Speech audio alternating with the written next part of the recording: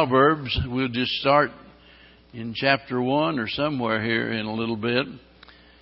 I was just sitting there thinking. I had a conversation with someone this week, and we were talking about a situation that involved someone that just doesn't understand what the Bible teaches about a particular subject. And no need to go into detail about what the subject was, because it really doesn't make any difference in this case. You know, I commented on the matter by saying that, you know, a lot of people have been raised in churches, or at least have been in churches for a good number of years, and they know absolutely nothing about things that we take for granted. And there are a lot of times somebody, you know, maybe they work with someone or a neighbor, or might even be just someone recently started attending church, and all of a sudden you realize they use the NIV instead of the King James Version of the Bible, and it's real easy to get all bent out of shape and think how awful, how terrible it is, and it is. Don't misunderstand me. It's a terrible thing that they, you know, might use a version that's way out there. It's like I remember several years ago, Billy Graham, he gave them out free the Amplified Bible. Now, if you know anything about the Amplified Bible, you know it never was intended. In fact, they tell you it's not a translation of the Bible. It is more of a commentary on the Bible. And as a commentary on the Bible, there's a lot of good things that could be said about it, and so forth. And so what I'm saying is, and I just picked that issue out of the air. I could have talked about the independency of the church. I could talk about, you know, why we're independent Baptists, or it could be 11 different subjects is what I'm getting at.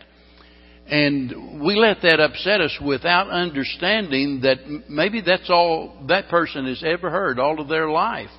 We need to be more understanding, you know, than that.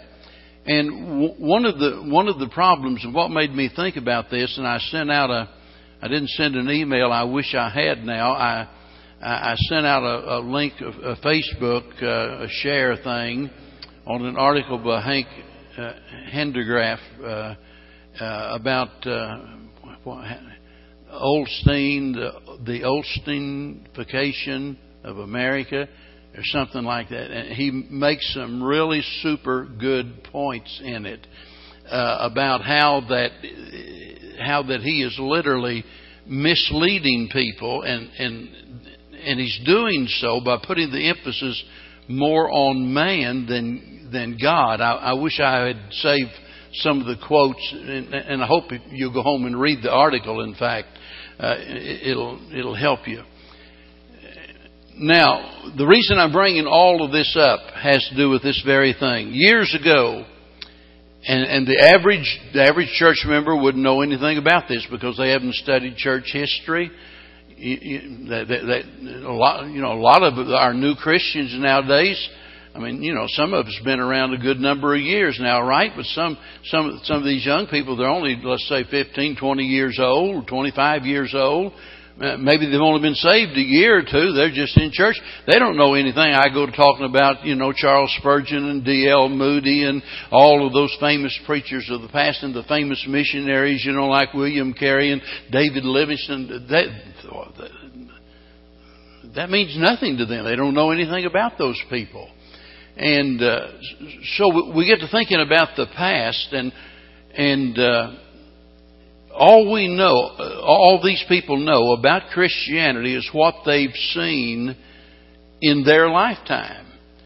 And so let's say they attend 10 different churches, and the chances are very good if they just pick out 10 churches out of the area, let's say, just 10 churches. The chances are real good that most all of those churches are going to have basically the same philosophy when it comes to the things of the Lord. And here's the difference between today and in years gone by. And when I say years gone by, I'm talking about from 50, 60, 70 years ago all of the way back to the apostles. Here's the big difference. Everything then, the preaching, everything then was God-centered, and now we have put man at the center. We haven't kicked God out. We still talk about God, but we talk about God in the context of what God can do for us. You see, and it's so subtle that some people, don't even see it. That, well, like Paul said about those that worship the creature more than the Creator, if we're not careful, we will create a God in our own image. And we will picture God as existing for the sole purpose of meeting our needs and making us happy. And that's what Christianity is all about for those people. And I just want you to understand that it's never been that way until the last generation or two, and suddenly everything is changing and going in that direction.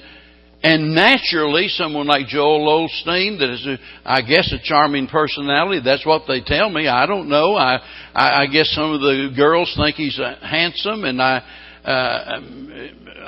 don't know. All I know is his daddy could preach 10 times better than he ever thought about preaching. So I don't really understand it, except for this: he's saying things that people want to hear. Things that appeal to them. I mean, you can prosper. Please look that article up and read it, and it'll explain a lot. Now, the reason I brought all of that up is because in studying our study of Proverbs, and last week we had an introductory message to Proverbs, talked about what a proverb is, and we talked about the author and the aim and the arrangement of the book and things like that. And we're going to start looking at some different topics in the book of Proverbs, but the starting point, and it's important that we do this, the starting point, and the title of the message tonight is A Glimpse of God.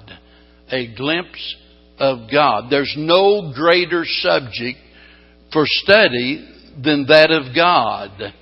And Solomon speaks about a wide variety of subjects here in the Proverbs, but I want you to understand that he does so relating all of them to God. It always gets back to God.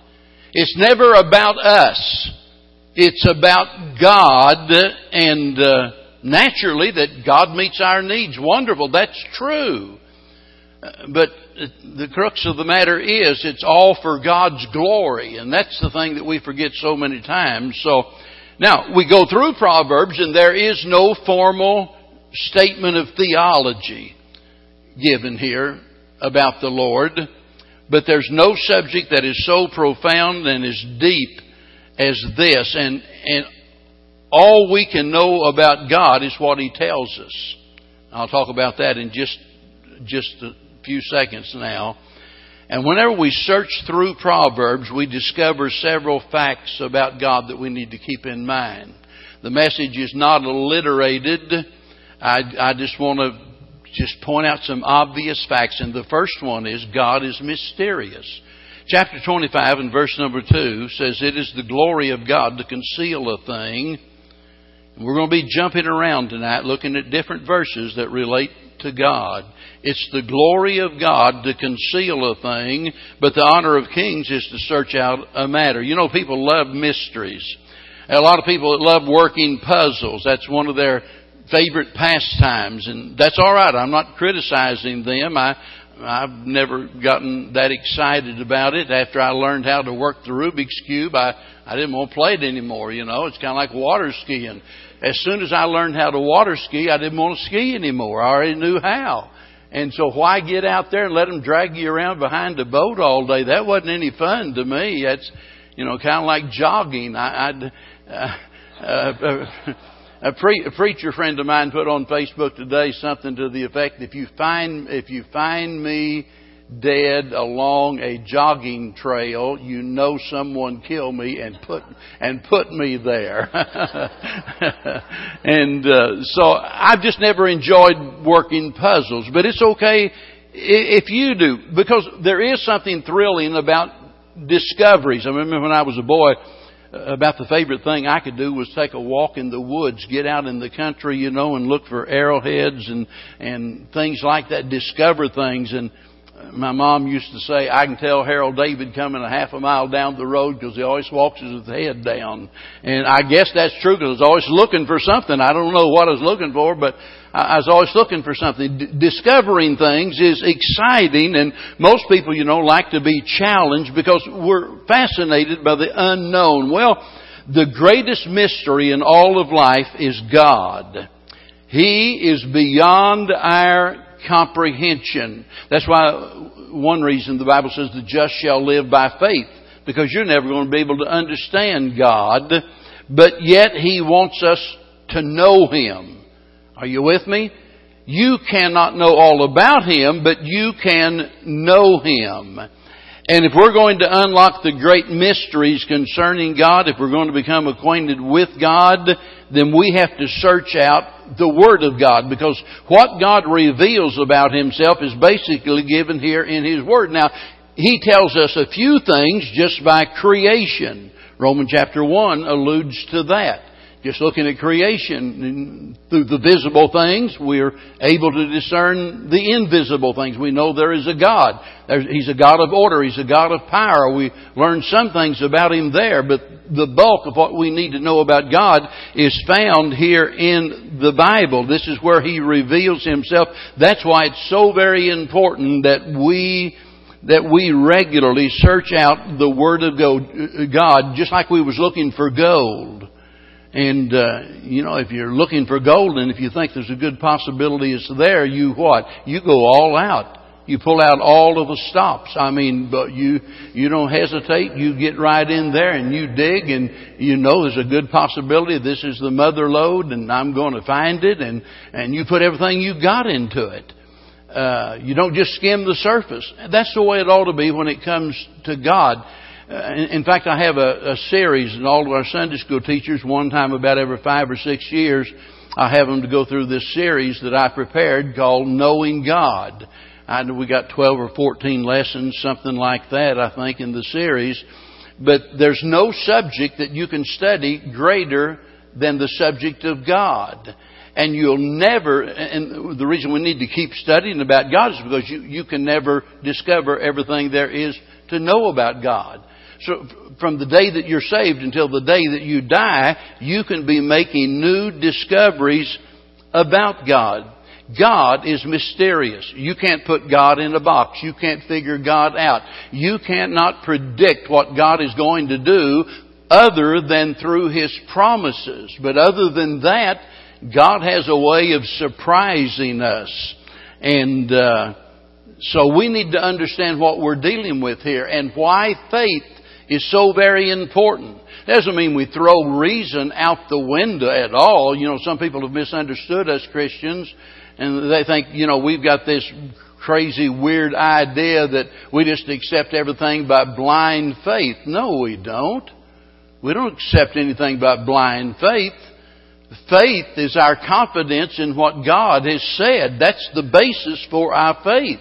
So we're placing our faith in what God has revealed to us. And a lot of times when what God reveals, let's say concerning His will for our life, we don't understand that. We can't possibly understand all of the intricate details of it. We just know this is what God wants. Like Abraham of old, whenever God said, I want you to leave where you're at, I want you to go into a country that I'm going to show you. Some of you remember me, talking about Abraham and Sarah and him coming home that day and say, Sarah, me and God just had a long talk, and guess what? We're going to move. And she says, well, where are we going, Abe? And he says, I don't know. Just pack your bags. We're going to move. And so God didn't lay it all out for him, and God doesn't lay it all out for us. I have a series of messages for 10 years now, and I preach quite a bit about suffering and trials and things like that. But for about 10 years now, I've got a series that I prepared that I've never really taught on the subject of suffering. And any talk about that, it always gets down to the fact that God has a reason for what He causes or what He allows. It always gets back to that. That nothing happens by accident. God either causes it or God allows it, and He always has a reason for it. Sometimes we know the reason. Sometimes, the reason might be a corrective measure. Sometimes it might be a preventive measure. Sometimes it might be a matter of preparing us, preparatory to a ministry that God has for us. So it can be a lot of things, but whenever you get down to the end of it, sometimes you don't have a clue what it's all about. And we have to hang all of our hopes on this one fact that we know God has a reason for it. And folks, listen, that ought to be all that we need. God shouldn't have to give us an explanation, here's 3 good reasons why I allowed you to have a headache the other day, or impacted tooth, or whatever. He doesn't explain that. Just rest on the fact that He has a reason for it. So God is mysterious. Secondly, Proverbs chapter 3 and verse number 19. God is omnipotent. The Lord by wisdom hath founded the earth. By understanding hath He established the heavens. Now, you've got to agree it takes a pretty good amount of power and wisdom to found the earth and establish the heavens. I mean, in the beginning God, In the beginning God created the heavens and the earth, right? I mean, that takes power. It takes the kind of power that only God has. And we've just been talking about the mystery, but now we're talking about the miraculous. The miracle of creation, that God is a God of miracles. By Him were all things created, and by Him all things consist, Paul said to the Colossians. Proverbs chapter 20 and verse number 12 is another verse, says, the hearing ear and the seeing eye, the Lord hath made even both of them. So now we see God's creative power as it relates to us in a personal way. It's one thing to say, God created the heaven and the earth. He's omnipotent. He can do stuff like that. He can just, throw worlds out there into space and turn on the lights of the stars, and God can do all of that, and He can, but it doesn't really become all that meaningful until it gets right down to the fact that it's personal. And that's what he's saying here. The hearing ear, your ability to hear, your ability to see. Those are all things that God has done. He has that kind of power. And so we need to live our lives recognizing that the God that we serve is omnipotent. He's not some puny, scrawny, helpless little old God, somewhere. He's the God that has the king's heart in His hand and able to turn it whither He will as the rivers of water. He's the God that can do all things, and we need to live in the light of that fact every day of our life. If we don't, it's easy to get overwhelmed by our problems, right? Because we're all going to have problems. And we need to be mindful that our God is bigger than our problems. Talking about the human body, and it's amazing. I've got a little old book. It's no telling how many years old now. A doctor by the name of, I believe his name was Ray Brown. And that little old book it has to do with the miracle of the human body. And it is so amazing when we think how God made us. And it's just mind-boggling. Man, look, we've been able to do a lot of things, but we've never been able to do anything at all like what God has done. And the whole thing of it is, when you're going through a trial, you're a testimony yourself to the power of God. I mean, you are alive, and the blood flows through your veins, and you have no idea how it all works. But God keeps it all going. He's omnipotent. Not only that, thirdly, God is omniscient. Proverbs 5, verse 21.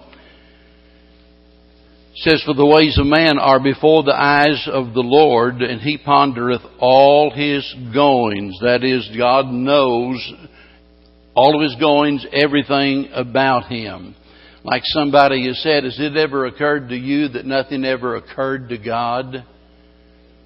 Because He knows the end from the beginning. God knows it all. Proverbs 15:3, the eyes of the Lord are in every place, beholding the good, the evil, and the good. So nothing ever occurs which God is not immediately aware of. So that tells me God's never surprised, right? And even the most insignificant acts catches the eye of God. Nothing ever escapes His notice, whether it's for good or whether it's for bad. And we need to take both of those into consideration. A lot of times, as parents, we tell our kids, you better be good. God's watching. And I know the modern day philosophy is, you shouldn't tell your kids that. Well, I don't know why not. It's the truth. They need to know God's observing your ways. God sees what you do. And you need to live your life in a way that's pleasing to the Lord. So, that's important. But it's not only important to think about God's omniscience in regards to evil doing, but also in regards to the good. One of the biggest stumbling blocks for Christians is they get that feeling that, what's the use? I can remember back shortly after I was saved, the only thing I knew, like I said, I thought Job was Job and Psalms was Palms, and I didn't know anything about the Bible. All I knew is I was saved, and I knew how I got saved.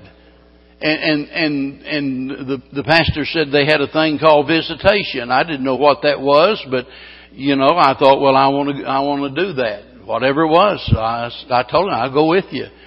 And I'll never forget going and going and going and going and going.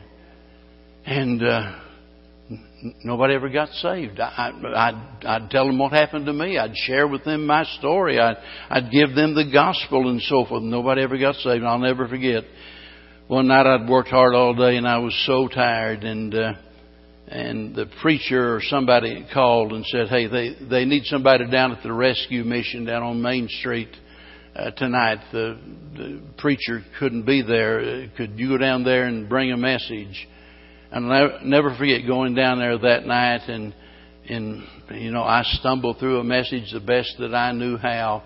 Here, this big black guy, and I've always said his name was Bobby Lewis, but he looked just like Joe Louis, the boxer, He come running down the aisle. I was scared to death he was going to beat me to pieces, because I've had him, stand up and cuss you out down there and what have you, and they wasn't always that friendly, but they had to sit through the service to get something to eat, so they'd do it.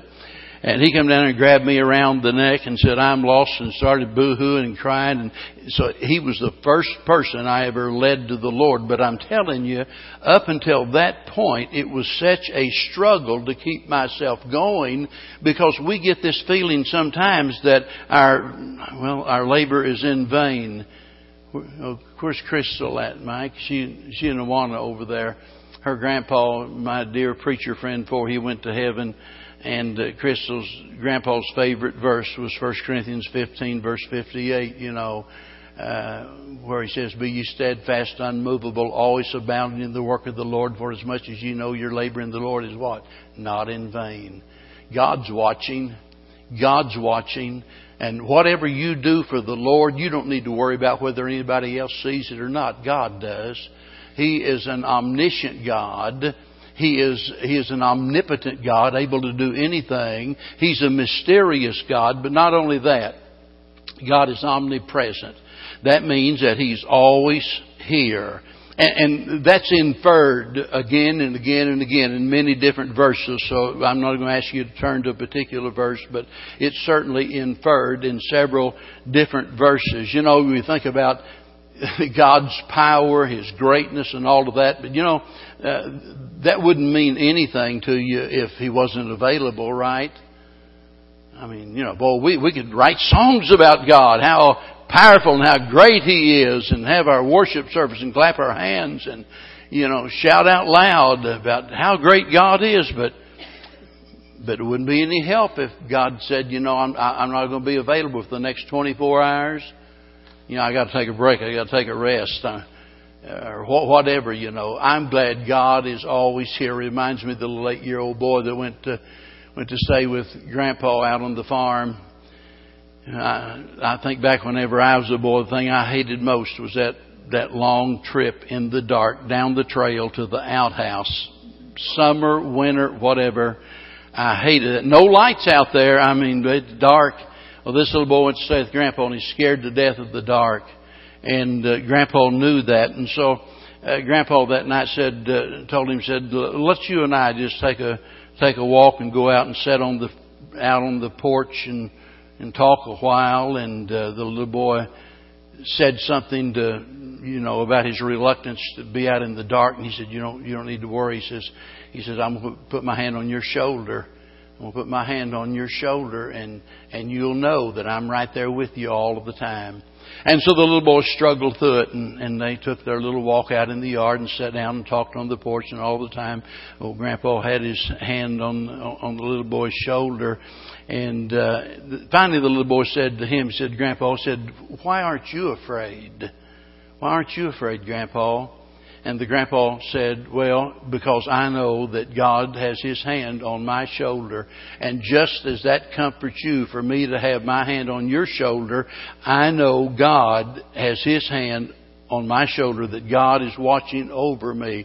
And I'll tell you, folks, we don't want to forget that God is omnipresent. Jesus said, I'll never leave you or forsake you. I'm a friend that sticks closer than a brother, and we can depend on that. He is an omnipresent God. I wish I had time to read Psalms 139. Though I make my bed in hell, He said, Thou art there. You can't get away from God. He's everywhere. Number 5, God is sovereign. Proverbs 21 and verse 1. God is sovereign.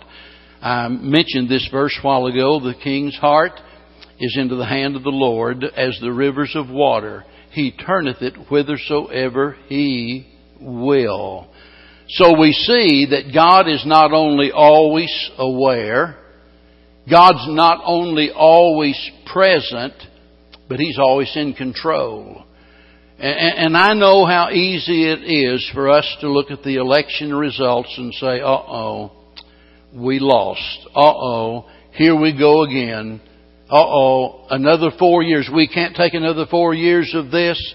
And sometimes even we as Christians get to the point that we put more confidence in a political party or a certain candidate than we do in God Himself. And, let me just sum it up. And America is not where America ought to be in one sense. This is not where God, in His perfect will, this is not the way God wants it to be, or else there wouldn't be any crime, right? We wouldn't be butchering little babies and stuff like that. That's not what God wants. But we are exactly where we need to be, considering where we are. Does that make any sense? We're where we need to be, because what we need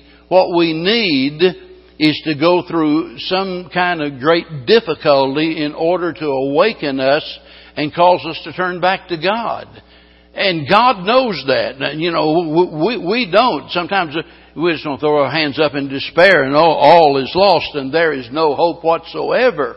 But believe me, God is in control. We see that especially in the story of Nebuchadnezzar, and in fact Cyrus and Herod, and we could talk for an hour about the different examples in the Bible of how that the Lord touched the heart of the king and He turned things around. Well, God is a sovereign God, and that simply means, if I could sum it up, is that He doesn't need to consult with anybody else before He does something. He's sovereign. He can do whatever He wants to do, and that's what He does. He doesn't take an opinion poll. He didn't stick His finger up and see which way the wind's blowing before He makes a decision. God just knows this is the right thing to do, and that's what He does. Now, Proverbs chapter number 6, and I've got to hurry. Here's the 6th thing about God, and that's the fact that God is holy.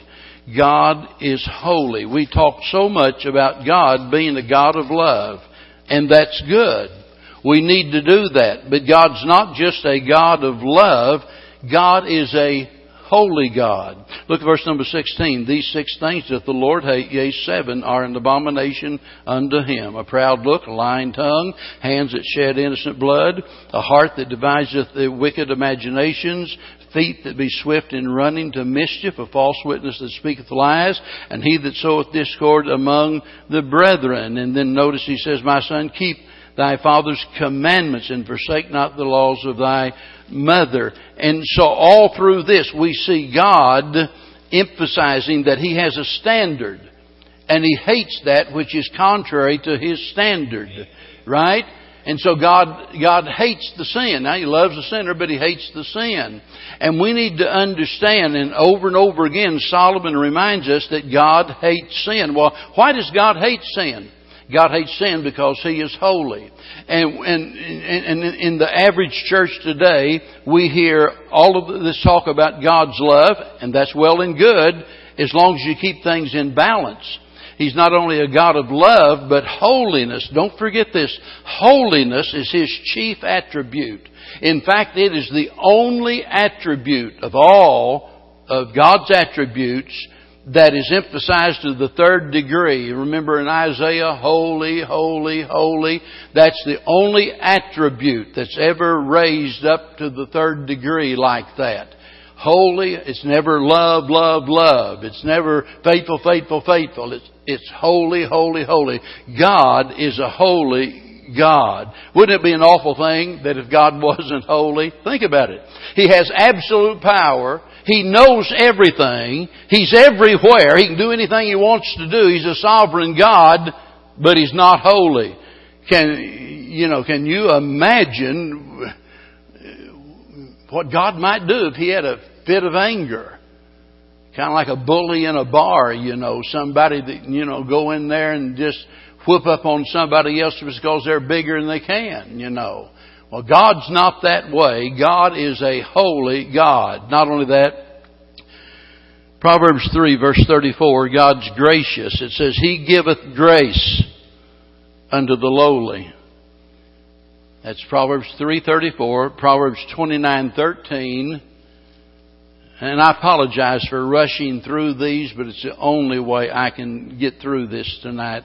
Proverbs 29:13, the poor and the deceitful man meet together. Notice, the Lord lighteneth both their eyes. It's another way of saying that God bestows His grace upon those that are good and those that are bad. Remember what Jesus said in the book of Matthew, that God causes His sun to shine on what? The just and the unjust, the thankful and the unthankful. God sends the rain and the sunshine on thankful and unthankful and good and evil. And so God is a gracious God. So many times we think about, grace just being something that's found, in the New Testament. We talk about the age of grace. And certainly this is an age of grace. But don't ever misunderstand that, because, there are some preachers tell you, oh yeah, back in the Old Testament that was all about the law, but in the New Testament it's all about grace. Let me tell you, it's always been all about grace. The children of Israel found grace in the wilderness, the Bible says. So if they found grace in the wilderness, it had to exist in the wilderness. And tell me this, was it not the grace of God that kept God from destroying Adam and Eve the very moment they sinned? It was because of His grace. He gave them what they needed instead of what they deserved. So God is a God of grace, and we need to be mindful of that. Not only that, Proverbs 14:22, God is merciful. Let me, when we talk about grace and mercy, those are two different ways of talking about the love of God. In talking about God's grace, it means that we receive what we don't deserve. But when we talk about God's mercy, that basically means that we don't get what we deserve. That's why I often say if we all got what we deserve, we'd all be in hell. And it's because of the Lord's mercies that we're not consumed. God's grace gives us what we don't deserve. God's mercy withholds what we do deserve. He withholds judgment. He's a merciful God. Number where am I at? 9, I think. Number 9, and I couldn't end the message without ending with this. God has a son. God has a son. Proverbs 30, verse number 4. It might be you've never read this verse or never really thought about it, but I want you to think about it tonight. God has a son. Proverbs 30, verse 4. Who hath ascended up into heaven, or descended? Who hath gathered the wind in his fist? Who hath bound the waters in a garment? Who hath established all of the ends of the earth? What is his name? And what is his son's name, if thou canst tell? God has a son. And if I had to say one more thing, and I'll do that. Not only does God have a son, but God's perfect. God's Word is perfect. And that's what we're basing all of this on, is what God's Word says. It's not Brother Stone's ideas. I can be wrong in some of my ideas. I can be wrong in some of my preferences. I can say, well, I prefer this or I prefer that. But I've got to be able to justify everything by the Scripture. And Proverbs 30 verse 5 says, every word of God is pure. That means that you can come to the Bible with complete confidence. And if we're wise, that's what we'll do. So, we need to keep the perfection of God's Word in mind as we study it. Now let me wrap this up. One of the greatest things about Proverbs, remember I already said that it's great because it deals with practical issues. There's no more practical book in all of the Bible. It addresses a wide variety of subjects. It deals with issues that we all have to face. It gets right down where, as old J. Vernon McGee used to say all the time, where the rubber meets the road. I mean, that's where this book meets us. But the thing of it is, it introduces us to a lot of people. And you can take this as the introduction to the next several weeks.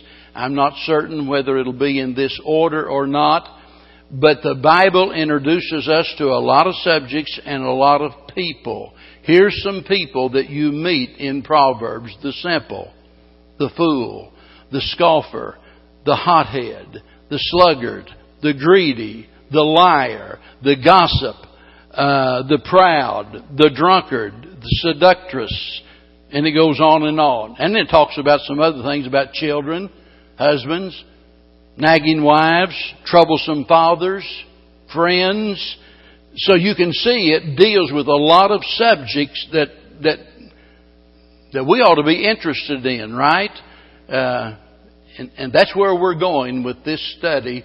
And those are just some of the subjects that we're going to be considering each week. And of course, when Awana's over, we're going to back up and go verse by verse through the book. Anybody have a